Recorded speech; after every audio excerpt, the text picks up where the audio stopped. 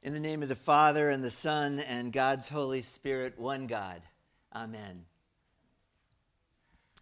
In a haunting poem that is entitled The Widow in the By-Street, John Masefield, the British poet, tells a story of dramatic agony. It seems that a young man is about to be executed for crimes against the state. And in the crowd who have assembled to witness this event is his widowed mother, who is about to lose everything that she has in the world.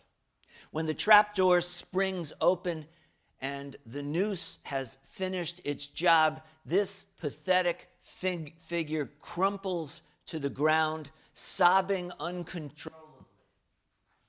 And those nearest to her hear her say something about broken things too broke to mend. Now, to be sure, some of her anguish had to do with the past. She felt like she had been a failure as a mother. But the greater part of her anguish, I think, actually had to do with the future and the utter sense of hopelessness that had now enveloped her.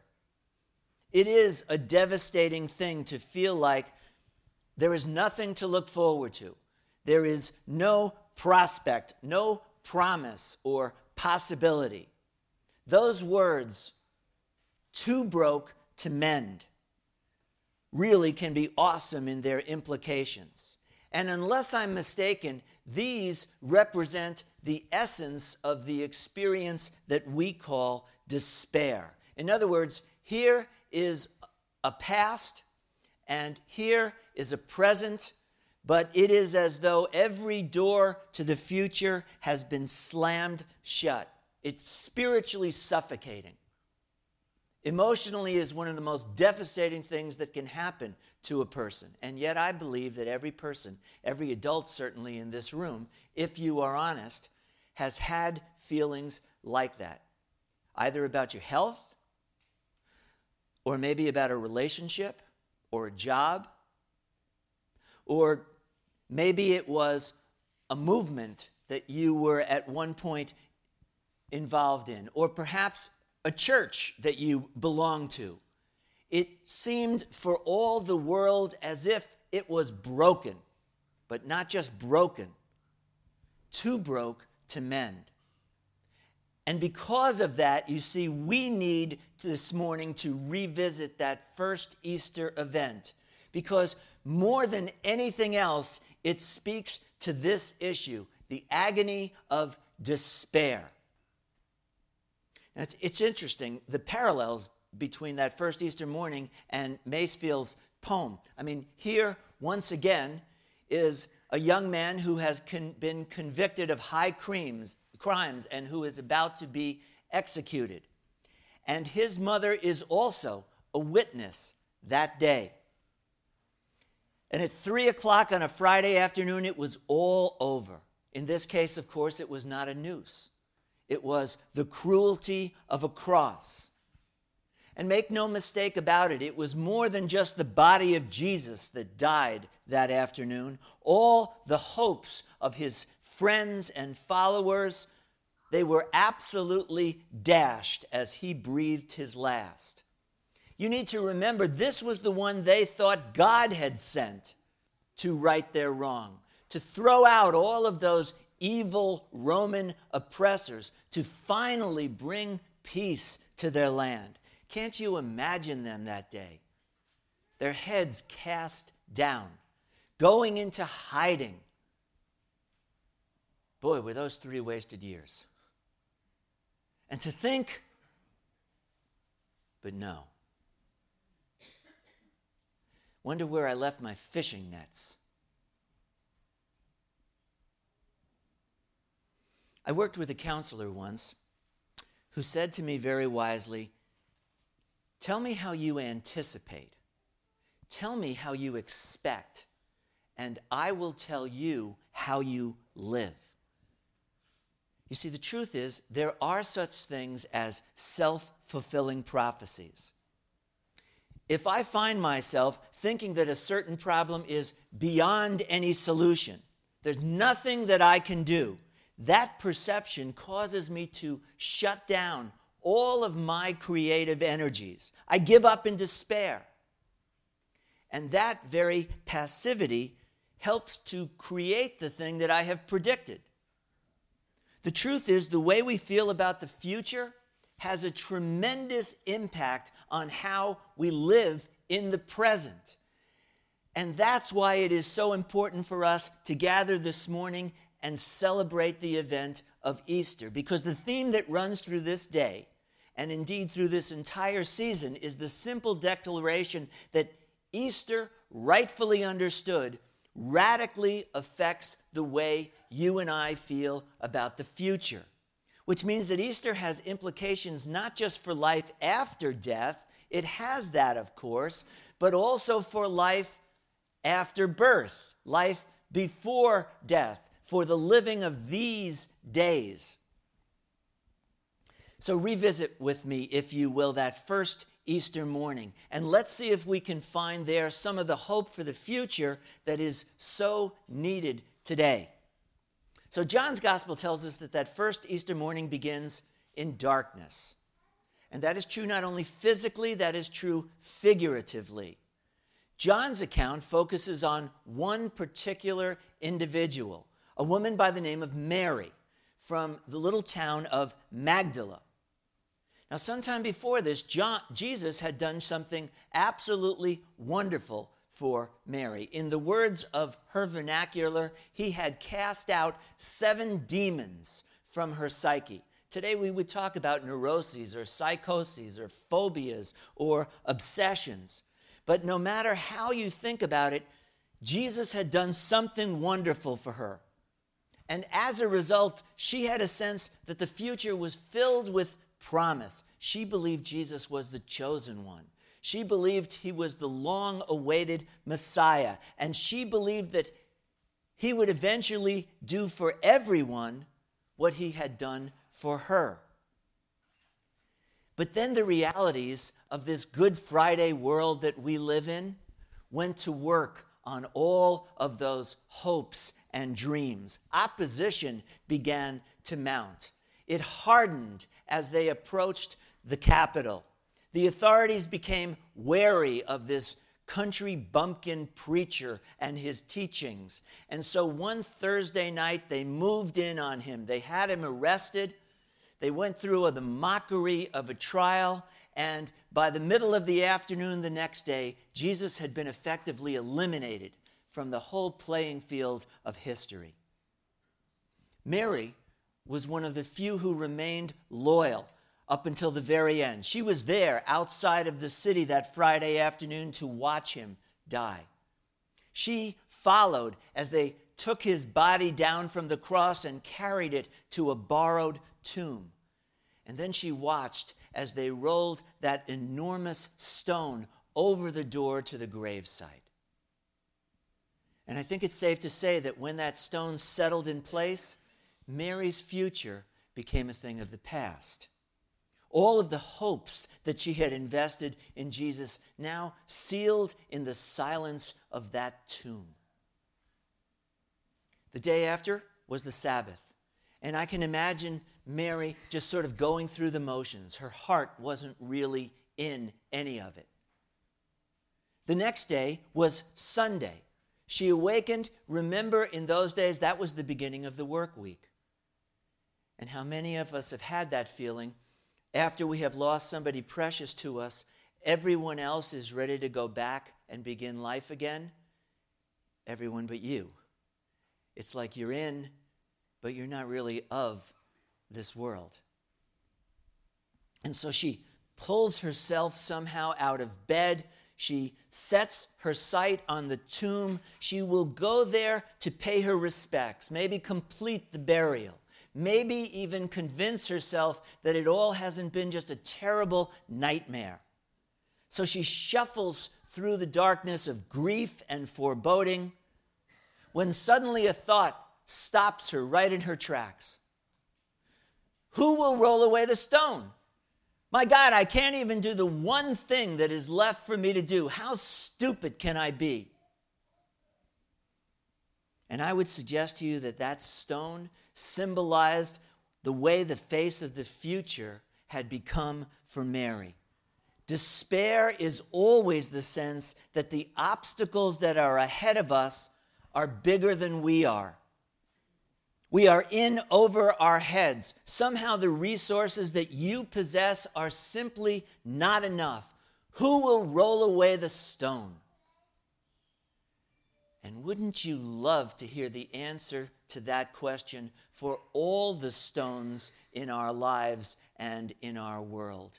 Every person of every age has to experience these burdens and these barriers that are too great.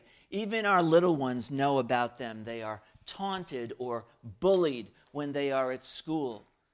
They have to face these impossible expectations that are laid on them by adults, teachers, and coaches, and even well-intentioned parents.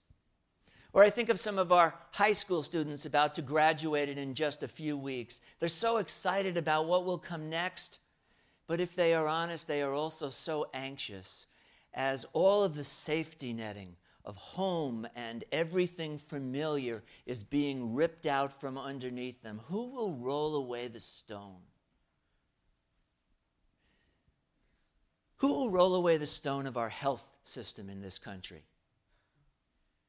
People get sick, and so they have to finish work. And then they lose their health insurance because they're not working anymore. Older adults worry, will I be able to pay the rent and the food and still afford all of these medications? Who will roll away the stone of politicians who think we will take away that system and not have another one to replace it? Who will roll away the stone of the person who is heading to the chemotherapy ward, who now has to face all of this in the future, or their families who have to take care of them, who need to help, but who also need to cry? Who will roll away the stone of the addict, who knows that the door is closing behind her? She is so afraid, and yet she knows she has tried before and failed. Who will roll away the stone of terrorism? Today in Sri Lanka, 140 people killed in a church when they gathered to worship.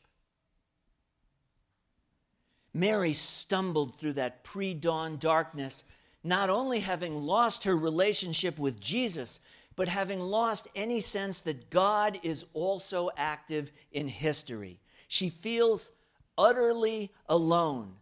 And who am I against such tremendous odds?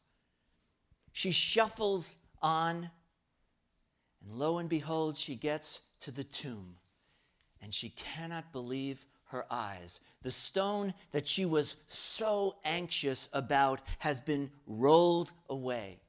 But I want you to notice something. Notice that Mary does not believe right away. Mary's despair for the future has colored the way she perceives the present, and so her grief has collapsed everything into one dimension. She decides that what has happened is that someone, some decadent human being, has stolen the body.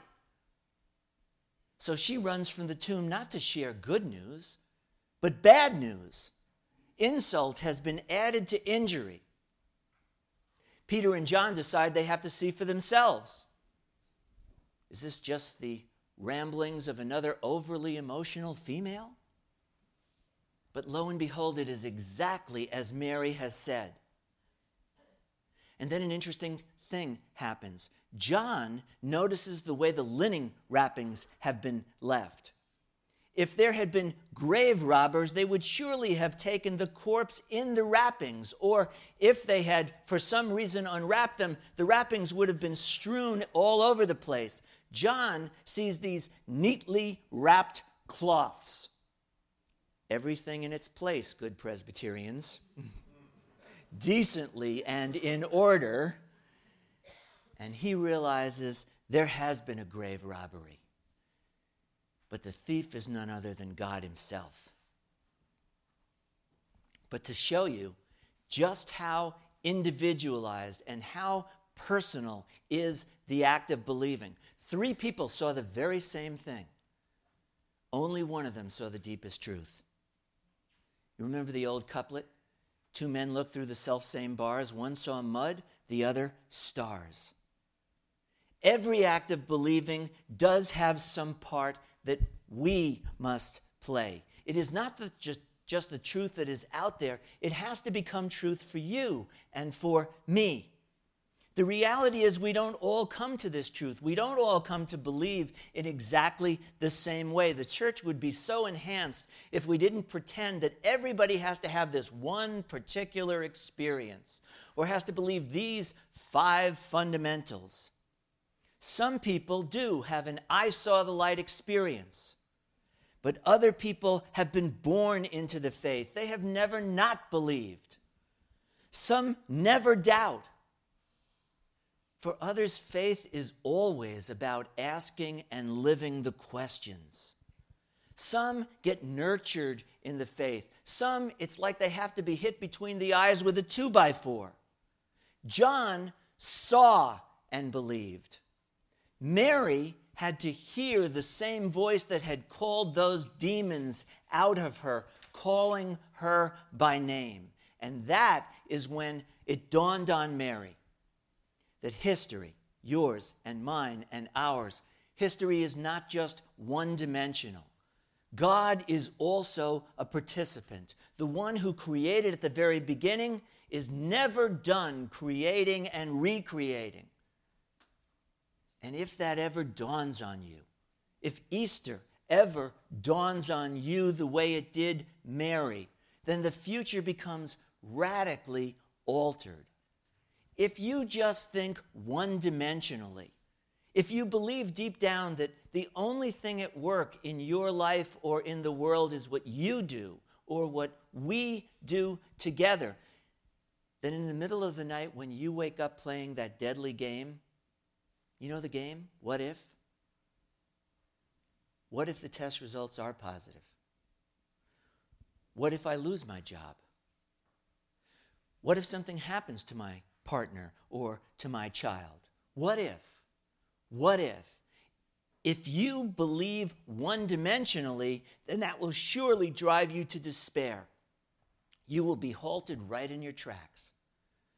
But those same what ifs, in the context of Easter, his promise, tell the disciples, I am going before them, that makes all of those look different.